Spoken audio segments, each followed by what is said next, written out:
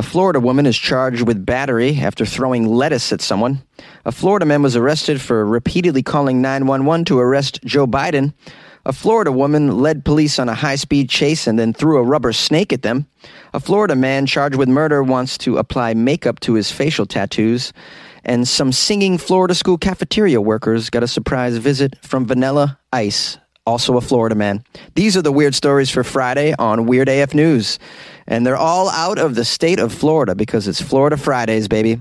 Weird AF News is the only daily weird news podcast hosted by a comedian and the only daily weird news podcast that does Florida Fridays. All the weird stories from Florida this week. Here we go, everyone. A Florida woman was arrested for throwing lettuce at someone. Lettuce. A St. Petersburg, Florida woman was charged with felony battery. It's felony, huh? Lettuce. This is after she used a bag of lettuce during a fight. According to the Pinellas County... Pinellas! Usually the star of our stories are the Pinellas County sheriffs. This sheriff claims that Barbie, age 51, Barbie, that's such a pleasant name. Every Barbie I've met has been amazing. I would never imagine that a Barbie would attack me with some foliage. Barbie went to this man's house around 2:37 a.m. Around 2:37 a.m. So she arrived very early in the morning. She began yelling at the man to get out of the home. At 2:30 in the morning, you got a Florida woman outside your door telling you to get out. That can't be good, no matter what her name is. Apparently, when the man told Barbie to shut up, Barbie threw a bag of lettuce at the man. His door must have been open. He opened the door? 2:30? You got an angry Florida woman outside your house? Do not open the door. He probably just saw her with a bag of lettuce. He's like, maybe she wants to come in and make me a Caesar salad. Late night Caesar salad. Oh, that's scrumptious, right? Especially after you've had some of them Florida chemicals during the evening. You want to wash it down with a lovely salad. So she threw the salad at him after he told her to shut up. The bag of lettuce hit him in the chest, according to the deputies and the CSI report. There's no video of this. The affidavit said there were signs of a chemical. Can you guys guess what it was? Can you guess what Barbie was under the influence of? It wasn't Italian dressing, I can tell you that right now. It wasn't a good, nice, delicious balsamic vinaigrette. Nope, she was under the influence of alcohol, according to the deputies. And that's the end of the story. Oh, man, I need some more details. This is just the tip of the iceberg. Hey, come on, guys, tip of the iceberg. Oh, there's more facts, but they remain hidden at this time. Right? The name of the man remains hidden. Barbie was charged with assault with a lethal weapon. Huh? Lethal, guys? Huh? Come on, the puns, right? This is good stuff right here. Only on Weird AF News. Oh, I love this story. I just wish there was more details. I really do. I want to know how this goes down. I've done a lot of stories in Florida where people attack somebody with food. Remember the fried chicken story? The birthday cake? I mean, there's been so many. I could do just a whole special on people battering each other in Florida with food, I think. I would love to know how this all went down. And how does it hurt someone? A bag of salad. Can anyone answer this? Did she slip a corn cob in the bag or something? Radishes are a little hard. Maybe there was some radishes in there. I wish I knew. A Florida man was arrested after repeatedly calling 911 asking them to arrest Joe Biden. I don't know if this man knows how 911 works. Although I never thought to call 911 to arrest a president. I've wanted to. Let's get some more information about this Florida man, Jacob Philbeck, age 29. He was arrested after making a series of calls to the Pinellas County 911. Pinellas County, star of the show once again. Oh boy, can we just flush Pinellas County down the toilet, please? Okay, so he called the 911 system requesting that President Biden be arrested. And he also requested that former drug kingpin El Chapo be freed from jail. This guy has a lot of requests. He also ordered a chicken pot pie to be delivered from Boston Market. They didn't give him any of his requests. Surprise! Police say this guy Philbeck was initially told that, quote, the information he was providing was a non-emergency situation. That's a nice way of putting it. You know, because 911 can't tell you you're a dumbass and hang up on you. They have to maintain a certain decorum, I'd imagine. They have to be kind of polite. Sir, the information you're providing is a non-emergency situation. And they warned him, please don't make similar 911 calls. But this Florida man apparently did not get the message because he called 911 again. And again, he said that, quote, President Biden needed to be placed in prison and El Chapo needs to be freed! Free El Chapo! Help! Following the 3 or more calls to 911, deputies decided to pay him a visit around 6 in the morning. Something's afoot here. Let's pay this man a visit.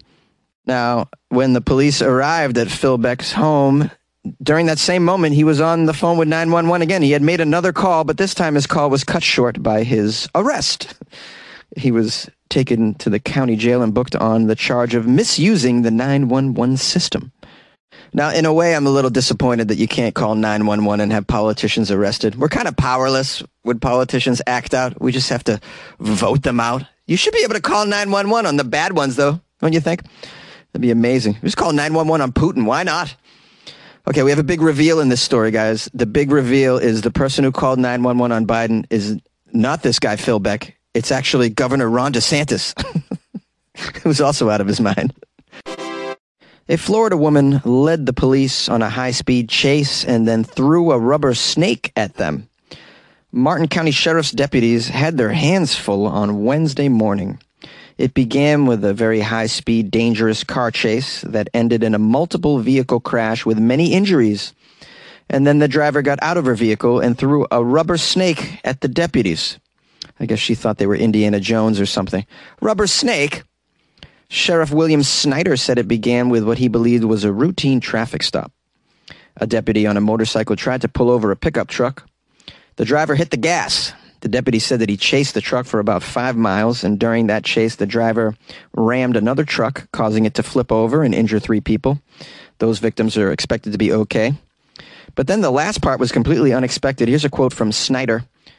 She came out of the vehicle, the driver, and instead of surrendering, she threw what looked like a real snake at the deputy. We thought she threw a real snake. Investigators say the snake was rubber. And she threw it just moments after the deputy put away his gun. If she had thrown that snake when the gun was out, I tell you, we may be talking about a police officer involved shooting right now. You don't be throwing snakes at officers. Are you out of your mind? Exactly. You don't throw snakes in Florida. You throw gators. You just throw gators. Remember the story about the guy who chucked a gator through a Wendy's drive-thru window? People in Florida just chuck gators around like they're, I don't know, ninja stars. It's unbelievable.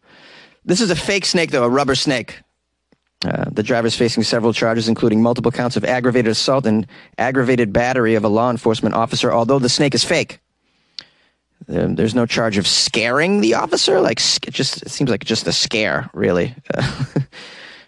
And if she throws a rubber snake and the police are like, I'll see your rubber snake with a rubber bullet. How about that? I don't think that happened, but it would be appropriate. A Florida man charged with murder wants makeup applied to cover his facial tattoos while at trial. West Palm Beach, Florida. 5 important rulings are expected more than a decade after a man was shot to death during a drug sale in West Palm Beach. The suspect has yet to go to trial, and his lawyer has a list of requests for the judge, including allowing his client to cover his facial tattoos. The police say someone called about hearing gunshots and seeing a man in a pickup truck who appeared to have been shot. A second victim was also reportedly shot. That's according to the arrest report. Officers found the pickup with Jake Duchesne dead and someone else with a shotgun wound to the thigh, etc., etc. This is the history of what went down. A couple days later, they picked up Anthony Jamal Williams, 27 years old. And now cut to years later. This guy's about to appear for trial. Why it took so long, who knows? It's Florida. There's just a lot of criminals to process, man. Can you imagine? Well, like 25% of your population is involved in felonies. This is what you get. Backed up, also known as retrograded. Now we have the Florida man on trial for murder, and his lawyer is making a request that he have his face tats covered up with makeup because he says, quote, "It creates a risk that a defendant will be convicted based on his apparent bad character instead of evidence concerning the offense with which he was charged." The facial tattoos on Mr. Williams may be perceived as gang tattoos. These tattoos include various symbols, the words outlaw, and a tattoo that resembles a firearm. Yeah, I mean, because that's what this guy's lifestyle is all about. It's written all over your face, as the song goes. He's got gang tats and firearm tats, and yeah, and then he used a firearm, killed more than one person. I don't know. I don't think you should be allowed to cover it up, to be honest with you. I don't know all the details of the case, but I don't know, guys. Call me conservative, but I'm not really into helping out an individual like this. Now, how's this going to work? Generally, the state of Florida can compel the defendant to openly display their tattoos to the jury. They can actually make you display your tattoos. However, it says in order to do so, there must be a foundation laid before a demonstration of a tattoo can be admitted before the jury. So it says here, the existence of Mr. Williams' tattoos is not relevant to any fact at issue, including identity. At the time of the offense, there is no evidence that Mr. Williams had these tattoos. The eyewitness in the matter did not identify the defendant based on any tattoos either. Wow, this is very, very complicated then. Okay. Well, I guess we'll find out soon enough. They're going to have the hearing today, May 20th.